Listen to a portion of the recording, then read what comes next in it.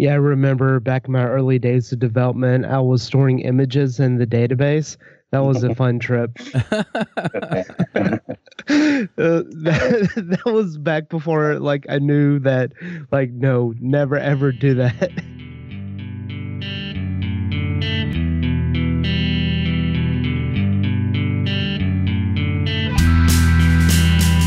This episode is sponsored by Hired.com. Are you searching for a new job? That can be stressful, scary, and time-consuming.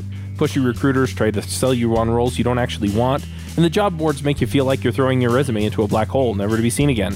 And sometimes you go all the way through the interview process just to find out at the very end that the salary, offer, or company culture doesn't match what you're looking for. Hired is the world's most intelligent talent matching platform for full-time and contract opportunities in engineering, development, design, product management, data science, sales, and marketing.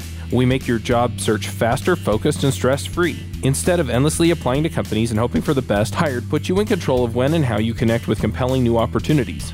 After completing one simple application, top employers apply to hire you, and on Hired you receive personal interview requests and upfront salary information so you can make informed decisions about what opportunities to pursue over a condensed timeline. Hired offers access to more than 4,000 innovative employers, including big brand names like Facebook and smaller emerging startups. The size and type of company you want to connect with is totally up to you. And we help you find new opportunities in 17 major cities in North America, Europe, Asia, and Australia. Open to relocation? Let them know. Your privacy and autonomy in your job search is of utmost importance. And if you sign up today using the show's link, that's hired.com/rubyrogues, you can get double the normal hiring bonus. That's $600 instead of $300. So go check them out at hired.com/rubyrogues. Hey everybody, and welcome to another Ruby Rogues podcast. This week on our panel we have Jason Sweat. Hello. Dave Kimura. How's it going? I'm Charles Max Wood from devchat.tv. A quick shout out, I have rebooted Ruby Rogues Parlay into a Slack channel, so if you're interested in that, come check it out. We also have a special guest this week, and that's Chandan, and I'm not even going to try and say your last name. Chandan Junjunwal, but first name is fine. Awesome. So do you want to give us a brief introduction, who you are, what you're about? Sure. So I'm founder of Federal Technology, which is currently helping many startup and medium-sized business developing their web and mobile application. We start from idea phase and we do design and building the scalable mobile and web applications. So I started my career around 8 years back when I was working with IBM as a DBA, where I mainly worked on C++, Perl, and DB2.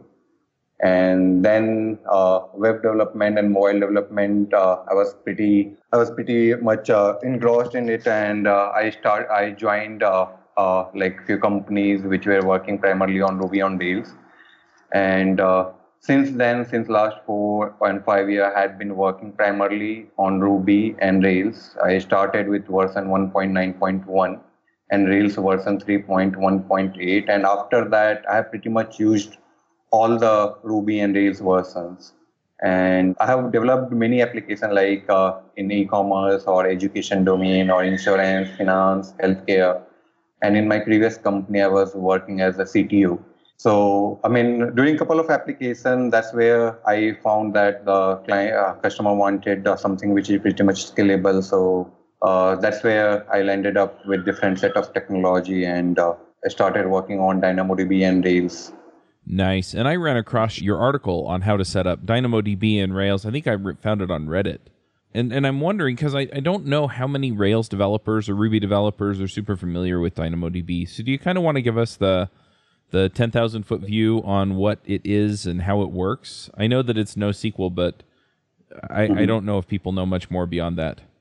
Yeah, you are absolutely right. So I would say majority of the Rails developer works in Postgres or MySQL or other relational database. The reason is it provides active record which out-of-box integrates your model along with those database adapters. So once, and the other reason is Ruby on Rails is picked up by many startup or founders who are actually implementing their ideas and bringing it to a scalable product. So if you talk about like Airbnb or Twitter, they all started with Ruby on Rails, and they started with some RDBMS like MySQL and other stuff.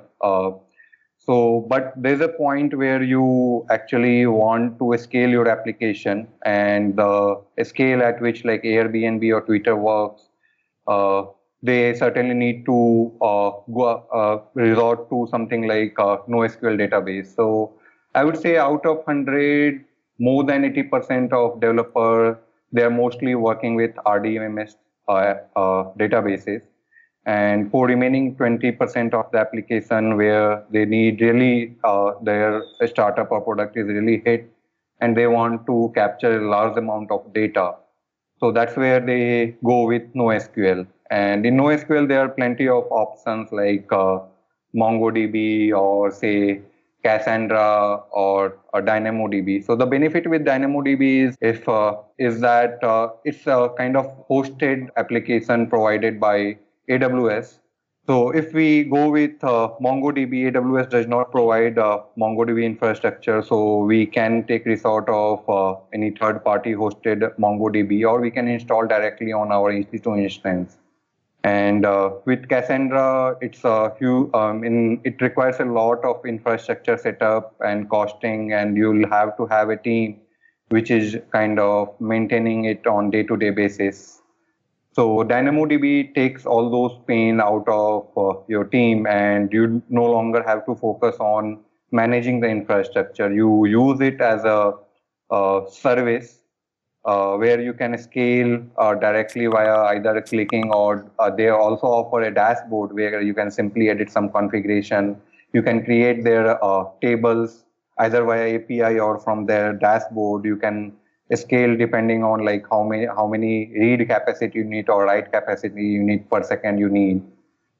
So overall, I would say that apart from scalability and all other stuff, it takes a lot of burden, offloads a lot of burden from your development team to to a hosted service, which is pretty much why actually for a couple of last projects I have integrated DynamoDB instead of going with Mongo or Cassandra or any other NoSQL database.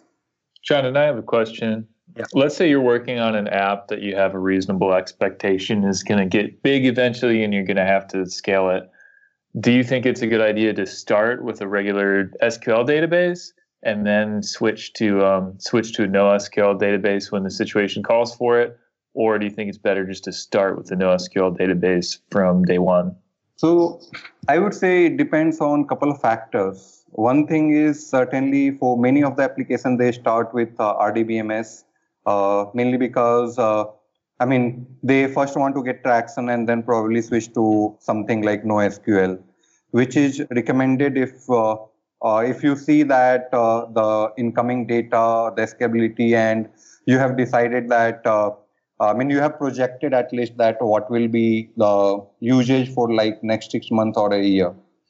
And the second thing is familiarity. In most of the cases, if you go to market, most of our developers are very much familiar with RDBMS, the SQL queries, how to design the database. So in those cases, switching to NoSQL might cost you figuring out the right developer who can easily work with it.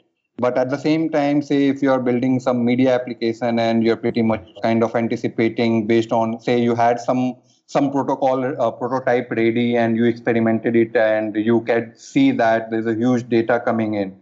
For example, say the feed application or say messaging application where you know that there will be a lot of chat happening.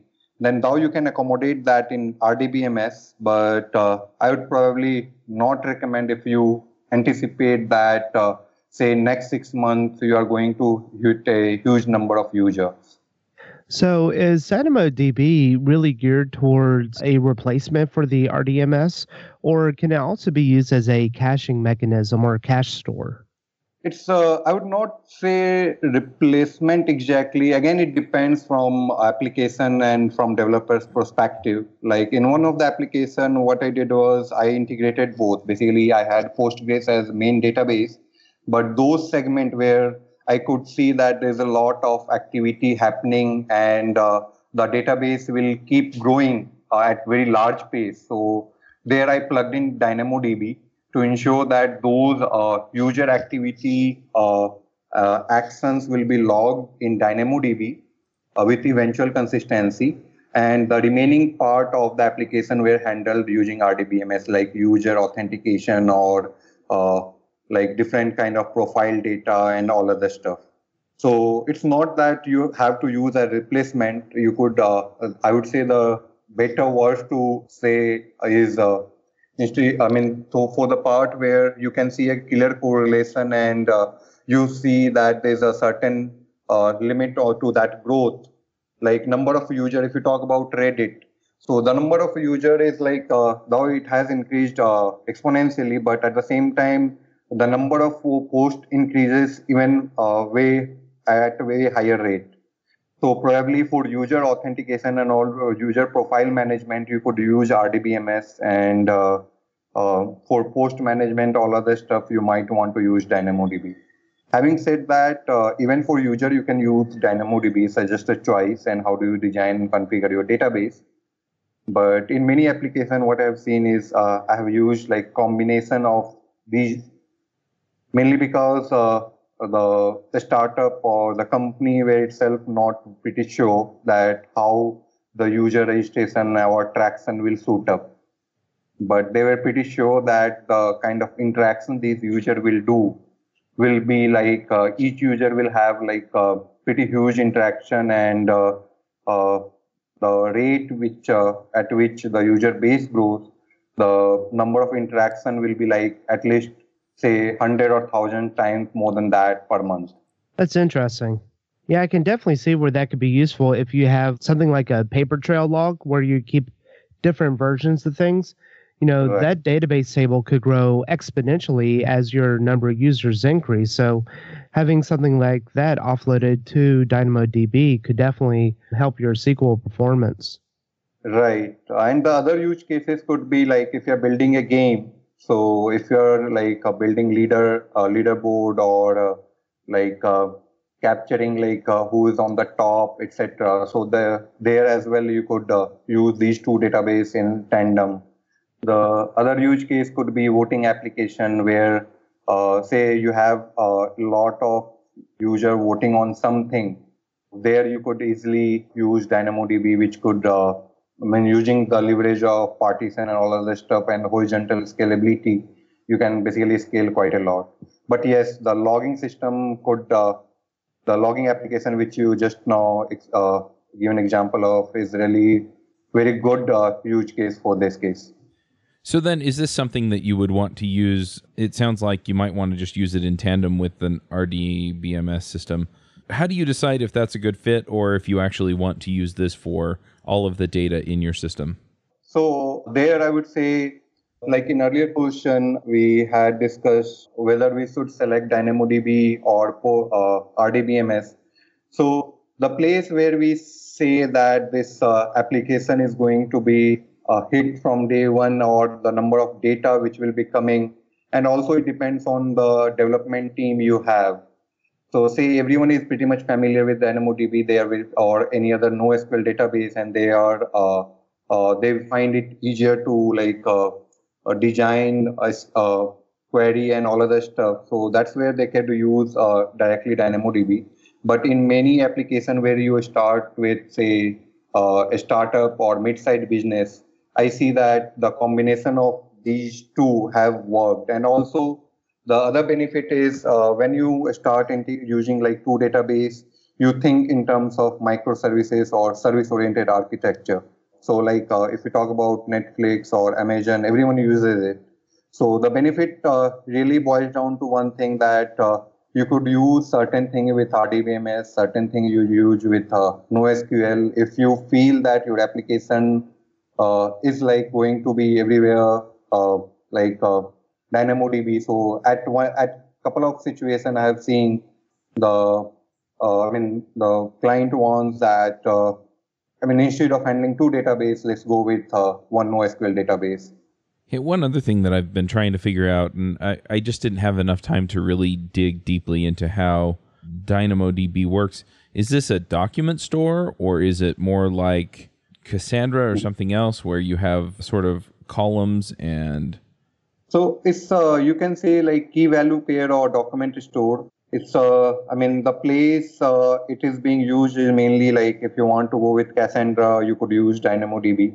In DynamoDB, though the terminology is a bit different, but having said that, you could actually implement the same thing in Cassandra, in DynamoDB, or even in RDBMS. It's just about the terminology and the way you design the database. Like in DynamoDB, you have something like hash key and range key, and the remaining data fits into like, you cannot call it column basically, but you can basically define a correlation between the two. Okay. For sure. So what are some of the pitfalls with using DynamoDB? So some of the gotchas that we may need to look out for. Right. So DynamoDB, when we design the database of like different tables of DynamoDB, there are a couple of things which we really need to consider. For example, it provides you a local secondary index or global secondary index, but there are certain limitations. Like in RDBMS, when we design a table, when we want to, we see that there's a query pattern, we define indexes on top of that, so that the RDBMS database engine can decide that how to query the table. But here, what we have is we define local secondary index at the time of creation of the table, and once it's created, it cannot be deleted. So, and once you create the table, you cannot create local secondary index later. So in that case, if you need an index, you have to define a global secondary index. So, and also the size of local secondary index should be lesser than 10 GB at any point of time. And the other thing which we need to take care of is like read capacity unit and write capacity unit. Basically, whenever you define a table, essentially these things will play an important role, mainly because you basically subscribe to these units from DynamoDB. So say you needed a 1000 read capacity unit per second, but somehow there was a user spike, then basically it will result in exception. Now DynamoDB provides a 5-minute buffer, basically if, for any unused capacity. But for those kind of instance, you really need to gauge your usage, that how much you exactly need, and on the top of that, you could add something extra. But you cannot basically go limitless because it will cost you something. So the number of read capacity unit, write capacity unit, based on that, your expense will increase. The other thing is with local secondary index and global secondary index also, you need to define RCU and WCU.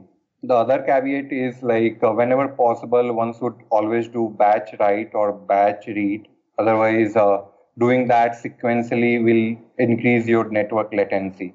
One other thing which we have to keep in mind, that maximum item size which DynamoDB can handle is 400 KB. So if you are storing like huge file and all other stuff, what you might want to do is you might want to store them in somewhere in say S3, and you can add a pointer in your DynamoDB table, so that you don't actually store that huge file inside your database. Instead, you just keep a pointer to that. And basically, when we define read capacity unit and write capacity unit and all this stuff, we also define the partition. And let's say today you needed, say 100 read capacity unit and 100 write capacity unit, but later you decided that I need 200.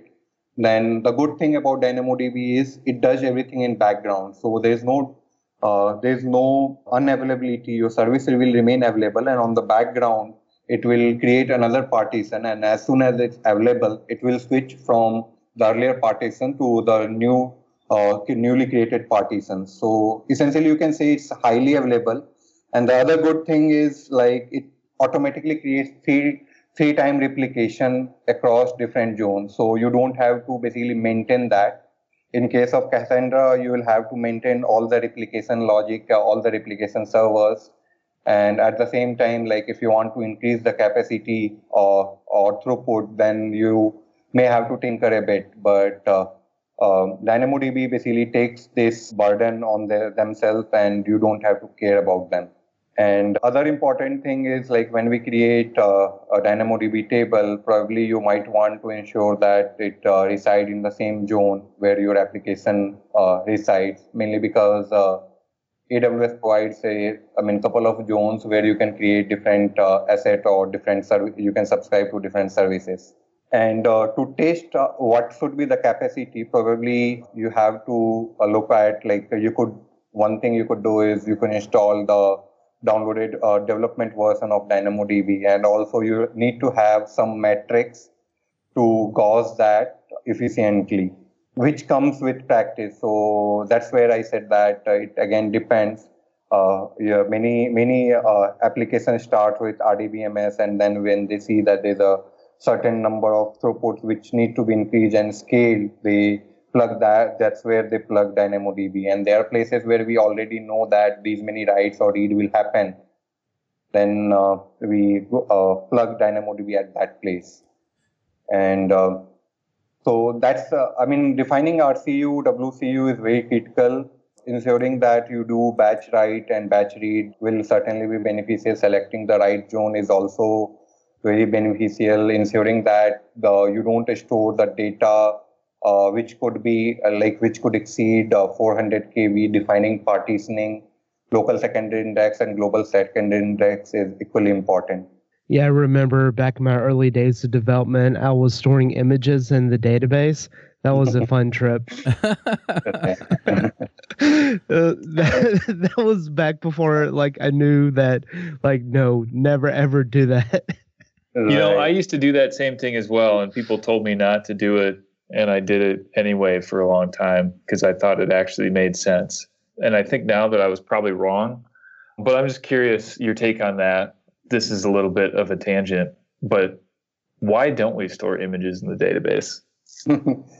Reason, I would say that there are better places to store them, which is faster, cheaper, and basically if you store that in your database, your query becomes basically retrieving the data, and writing takes time. Basically, you essentially, the user can, there are better strategy like CDN or S3, so you can retrieve those assets faster. But if you retrieve from database, it essentially brings your application, in terms of performance, down.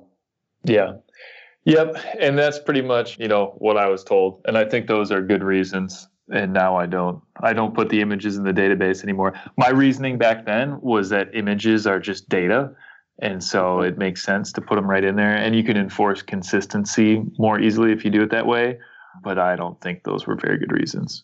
The other reason I could add here is, if you want to resize, these days there are multiple screens, different screen sizes, and say you want to fetch a proper size of image based on the user device screen. So in that case, resizing and all other stuff inside the database, retrieving them can be cumbersome. And where do you store those different sizes? Again, you will keep adding different columns, and we will be storing those different sizes of images. So instead of doing that, the S3 or any other image storage on the cloud is a good option, because you could easily retrieve, you could write different files without affecting your database performance. Yeah, not to mention that you can start creating a lot of deadlocks within your database, and that's never fun either. Yeah, so that's also important point. Yeah. Here's another question for you, Chandan. So when I'm creating a new application, my default data store, my go-to data store is PostgreSQL. Some people like PostgreSQL, some people like MySQL, some people use other RDBMSs, but I'm probably going to use something like that. I'm going to use some kind of RDBMS as opposed to something like MongoDB as my go-to. Do you think that that's kind of the way to go?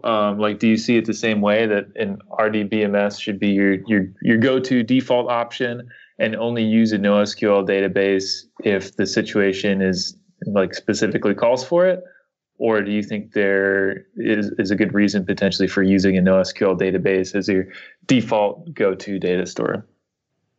So there are two important things to note here is, first thing is, if you can clearly define the relationship between the data. So if you have some data which is completely unstructured, if you try to store that in RDBMS, it will be huge pain because say if we talk about like logging and if we talk about the kind of media which gets generated every day-to-day life, if you try to model them in a relational database, it will be pretty painful, and eventually there will be a time when you don't know how to basically create correlation. So you will end up creating a web, I would say a spider web, where things will be lost and the performance will decrease drastically. And the second thing I would say is the familiarity. Many times I have seen developers who find very much comfortable with RDBMS, and if you see your application does not have that kind of unstructured data or don't have that kind of scalability requirement from the beginning, then probably you might want to start with RDBMS first, and then later when the need arises, you could integrate DynamoDB or any other NoSQL database for instance. But yeah, I think I would agree. Yeah, and one thing that I hope that new developers understand is that NoSQL databases don't exist because SQL databases are now obsolete. It's something that's complementary to RDBMSs, and it's something that's like a different use case. It's not a replacement. This episode is sponsored by Compose.io. Compose is a fully managed database hosting with extra security, scaling, and performance. Hosted on dedicated SSD servers, you can pick from 9 highly available databases: MongoDB, Elasticsearch, Redis. Compose Enterprise comes with easy scaling, which means you can add additional nodes at any time. It's auto-scaled resources like storage, memory, and IOPS, RESTful APIs, central console to manage all your deployments, and premium support with guaranteed response time and priority ticketing. With Compose Enterprise, you can free up your time to focus on building your app instead of managing your database. Check them out at enterprise.compose.com. And if you try Compose, you'll get a free special edition t-shirt. Hurry, quantities are limited. That's enterprise.compose.com. I would not say RDBMS is obsolete. In fact, many applications still today, in fact, Facebook and Twitter also uses MySQL till date. It's just that the amount of data which is being generated, say 10 years back, we did not have that amount of data generated. So we were pretty much happy with RDBMS. But these days, apart from unstructured data, the amount or volume of the data which is being generated day-to-day basis, I missed to mention this in my in earlier question, when you have a lot of data generated on day-to-day basis, if you go with RDBMS, you could do sorting or partitioning, all other stuff, but eventually there will be a point where it will fail because it's usually vertically scalable. But if we talk about NoSQL, it's like at most of the places you can do it horizontally scalable, and you could use some technology like MapReduce or Hadoop to ensure that. Can you explain what you mean by that, horizontally scalable versus vertically scalable? So we have a table, say users table, and we keep adding a new user, or say we have a post table, and whenever someone posts, we keep adding that to same table. So as the number of posts will increase, say we have millions of rows, and we want to add more, we just need to increase the database size, or we could do something like sorting. So that from certain index to certain index, it will store to partition 1 and then partition 2. But when we talk about horizontally scaling, essentially you can say we have several, you can think of this as a different way of sorting. But the way it works is when we have horizontal scalability where we keep a different boxes. So instead of having a database of say 1 terabyte, we have 100 GB of boxes connected via say Hadoop or Elastic MapReduce, or there are different solutions provided by AWS, Google, and all the big companies. So there we can basically localize those things in those boxes and query their data and basically write them accordingly. So that's where basically we can leverage these kind of things and make things horizontally scalable. So if we talk about say Facebook has a terabyte of data coming every day. So if they try to store that in database, single database or single table, then they will have to keep increasing the overall size of infrastructure. So instead of doing that, we could have something as small boxes, and we could have something like Elastic MapReduce or Hadoop, which will process them parallelly. So what does it take to actually hook up a DynamoDB instance to a Rails app? Because in your notes, you said that there really isn't a mature solution for that. So you don't have like Mongoid or, an active record type thing for it. So when I was researching, I could find one Dynamoid gem, but there were certain limitations, and it had a couple of open issues. So instead of using that gem, for MongoDB, you have something like Mongoid, which is kind of mature enough. So whenever a developer want to integrate MongoDB with their Rails application, they might use Mongoid or other related mature gem. But as far as DynamoDB is concerned, the Dynamoid gem has a couple of issues and a couple of limitations. So the best way we could integrate was essentially use the SDK provided by AWS. And if you, using that, probably we could have, we have to basically follow a kind of few steps which I have outlined in the blog, basically how to create different kind of tables, how to create those indexes, how to create the throughput and all other stuff. And basically, I would recommend there using AWS SDK. The way we could integrate using the AWS SDK is certainly, we could configure a client and then add the required credential to secrets.yml. And we could create different kind of tables using rake tasks.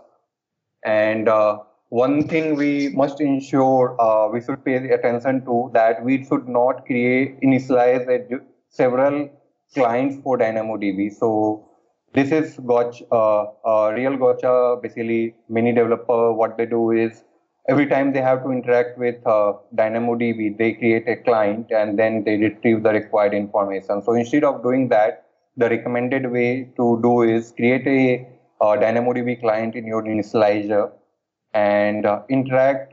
Basically, there should be only one instance of the client throughout the application. And using this client, you should interact with all the tables. So you do not end up creating multiple instances of something which is redundant and which is also a good design pattern. DynamoDB looks interesting. I definitely can see some uses for it, so might be something I have to check out. I guess one thing that I did see here that I was kind of curious, you kept talking about scaling with this. So where do you find the limit is for something like PostgreSQL or MySQL versus something like DynamoDB? How big could you get? With DynamoDB, I would say almost there's no limit, mainly because it also offers you Elastic MapReduce. You could, to process real-time event, you could use DynamoDB streams. And so there's no scalability limit in terms of DynamoDB or any other NoSQL solution. With RDBMS, I would say there was one application where we had almost, I would say, number of posts were hitting more than 100 millions. Or at that point of time, we could see that scanning through the table to retrieve the post for different user, or say different action taken on those posts, where basically there was a lot of time where the throughput was pretty bad, or essentially the indexing was getting cumbersome. So that's where we could figure out that either we archive the old data, or we could probably move these to DynamoDB with appropriate partitioning with respect to, say, monthly or yearly key, hash key. So yeah, that was one point where we actually moved a part of application from our natural RDBMS or Postgres to DynamoDB. Yeah, one other thing that I wanted to bring up here that you had in your notes was it's a NoSQL database, and a lot of these NoSQL databases implement eventual consistency. And it says that this has support for eventual consistency and strong consistency. Yeah. So basically, when you call the API at that point of time, you could set a flag whether you want strong consistency or eventual consistency. And the thing is, when you ask for strong consistency, it just takes two capacity units. So essentially, if so, the benefit of eventual consistency is certainly you don't need that high RCU or WCU, but at the same time you are happy with it. You are happy with a little bit delay. I mean, say if you posted something, that you are fine if it appears with others after say a few milliseconds or a second. But there can be places like if we talk about bank transactions. So we do not want something to happen with eventual consistency. As soon as your account is debited, the others should be credited. So that's where you need a strong consistency, where the business cost for consistency basically overcomes the cost for the extra spending on the infrastructure.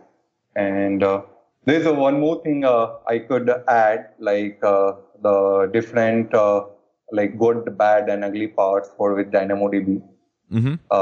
Out of which, the good part I could say is hosted, highly scalable NoSQL database where you don't need to do any infrastructure setup. AWS SDK, which is provided by them, supports almost all the major programming language, and in Java, they also have a inbuilt library which could directly be integrated with Java applications. You don't have to maintain three times replication, so it's automatically managed. And DynamoDB also provides DynamoDB streams where you could process and pipeline the data flow. The bad part, I would say, is you really need to understand, go through the complete documentation. It has a good learning curve because I would say with big power, with great power, basically comes great responsibility. So when you are designing things, you have to have a better understanding of what actually you are building, what exactly you are looking for in terms of scalability, read, write, etc. And you also have to keep in mind that there are a few things which like local secondary index, which can be created only at the time of creation of table, but later you cannot change them. You cannot change the hash key or range key once the table is already defined. And the other thing is the number of local secondary index or global secondary index you create. Say you created 5 such indexes. So whenever you write one time in the table, it essentially gets written into those 5 indexes. So essentially you are incurring 5 times cost. So you cannot simply go ahead the kind of flexibility you have in RDBMS, you can create as many indexes as you want. Though the more than 5 indexes are never recommended, but you do not incur any additional cost. But here there is a associated cost. And the ugly part, I would say, is if you cross the read-write throttle limit, your application will start throwing exception. Though there are ways by which you could increase that, but that might take a couple of seconds, for which your application will remain unresponsive. And to define the WCU or RCU, you really need to have a good understanding of what exactly you want to build and all the matrices to ensure that you subscribe to the right amount, ensuring that you don't incur too much cost. At the same time, you don't let your application fall in the times of spikes. All right. Well, if there aren't any more questions about this, let's go ahead and head into some picks. Dear Ruby developer, are you sick and tired of working on crappy old legacy code bases? There's got to be a better way. If you want to get a better job, here's what you can do. Find a technology that's really in demand, build a side project using that technology, and then use that side project as experience to get your next better job. I've done this myself several times. It definitely works. What I think is a really good technology to learn right now is Angular. Angular is really in demand right now, and it's not going away anytime soon. I have a free guide to getting started with Angular and Rails at angularonrails.com/RR. Good luck and enjoy this episode of Ruby Rogues. Dave, do you have some picks for us? Yeah, I have one pick.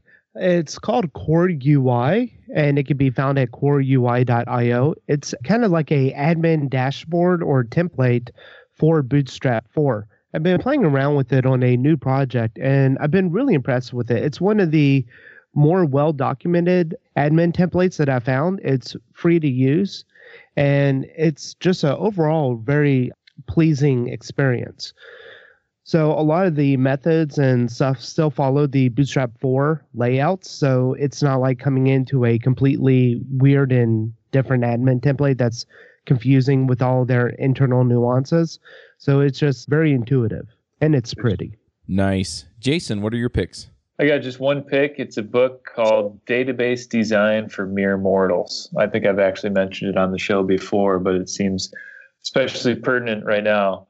I had heard about it like 10 years ago, and I finally bought it, and it's pretty good. It was mostly a review for me at this point, but if you're relatively new to database design, it could be really, really good. And there's also some really interesting like historical stuff that was news to me also. So I really like that one. Awesome. I'm going to jump in here with a couple of picks. One of them is something that I've kind of been fiddling with for the last couple of days, and that is VMware Workstation. I'm on Windows, and I just picked it up, and I've been setting up VMs to try out a couple of different things, one of which looks really promising. It's called GoCD, which is a continuous deployment, continuous integration system. It's written by Thoughtbot. And yeah, I think it looks really awesome. So yeah, so I just started setting up my pipeline on GoCD, and I just fired it up on a VM since I don't really need to run it out on the cloud for anyone but me. I'm really digging it. So anyway, I'm going to pick both of those. And then the last thing is just a quick reminder about Ruby Rogues Parlay, which is now a Slack channel. So if you want to go jump in, you can. My vision for this, if I can just take a couple of seconds to talk through it really quickly, is I want to kind of create a community around the show. We had that on the forum for a while, but the forum kind of turned into a ghost town.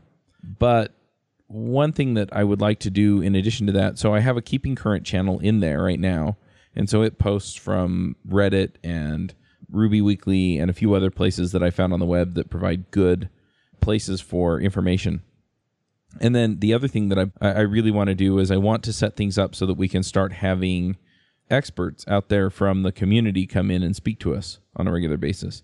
But in order to get some of the top people, you have to pay a speaking fee, which is fine. I mean, they're awesome, so they're worth it. But paying that out of pocket is a little bit tricky. And so what I plan to do is I plan to take the money that's coming out of that and pay for the speakers. Yeah, so I'm hoping to do a call every month. I probably won't have one for the month of June, but probably will for the month of July. I may do a couple of workshops in there during the month of June myself, just so, if people have an interest in a particular topic that I can help with, we can do that. But yeah, so that's one thing that I'm looking at doing there. And then finally, the last thing that I'm going to pick is Ruby Dev Summit. So a few people have paid for tickets or asked me about Ruby Remote Conf, which was supposed to be in a week or two. But I had trouble lining up the speakers that I wanted. And so I'm essentially postponing it, and I'm going to do it more of a summit style and less of a conference style, which means that we're going to do it over the course of 7 or 8 days, probably over the course of a week. And what we're going to do is we'll just have a few talks every day, and we'll have the speakers around to answer questions after the talks. And I'm hoping to aim for a little bit more of a demo thing and a little bit less of a conference talk thing. And that way you can actually see people do interesting things. So anyway, I'm really looking forward to it. And so if you're interested in that, go over to rubydevsummit.com and check it out. Chandan, do you have some picks for us? Just things you like, things you want to shout out about? Yeah, so it's interesting to know you have your work on Ruby Dev Summit and other stuff. And actually, we are starting a Ruby tutorial session, which will be like live. So if you want, we can basically collaborate and ensure that basically this is what we are planning to give to Ruby community so that the people can learn, discuss things and all other stuff. So there was a session which we aired like a couple of weeks back on like using DynamoDB with Rails. And So let me know your thoughts. We can probably collaborate on that and basically provide training or expert talks on different topics on Ruby and Rails. Oh, yeah, absolutely. And Ruby Dev Summit, I should mention, is going to be free. I am going to be selling all access passes, which basically get you downloads of the videos and stuff. But if you want to just come and watch the talk/demo and then participate in the Q&A, that'll all be free. So sure. Well, if people want to follow you, Chandan, or find out what you're working on, I know you're on Medium. Are there other places that people should go to see what you're doing, or if they want to hire you for something like this? Sure. I am reachable on Twitter with Chandan J. You can reach me on Chandan at fedeltechnology.com, and I'm active on Facebook, Twitter, Medium, and email. Or you can reach me via our website. And I'm also active on different Slack channels, so I'll just post those details via note or Skype. Yep. Sounds great. And just for the people who heard your email address but weren't quite sure what that was, that's Chandan at Faodale Technology. Yeah, so I'll just announce Chandan at FAODAILTECHNOLOGY.com. Okay.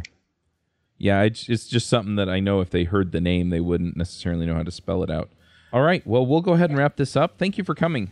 Thank you, everyone. We'll talk to y'all later. We'll wrap it up. We'll catch you all next week. Bye, guys. Bandwidth for this segment is provided by CacheFly, the world's fastest CDN. Deliver your content fast with CacheFly. Visit CACHEFLY.com to learn more.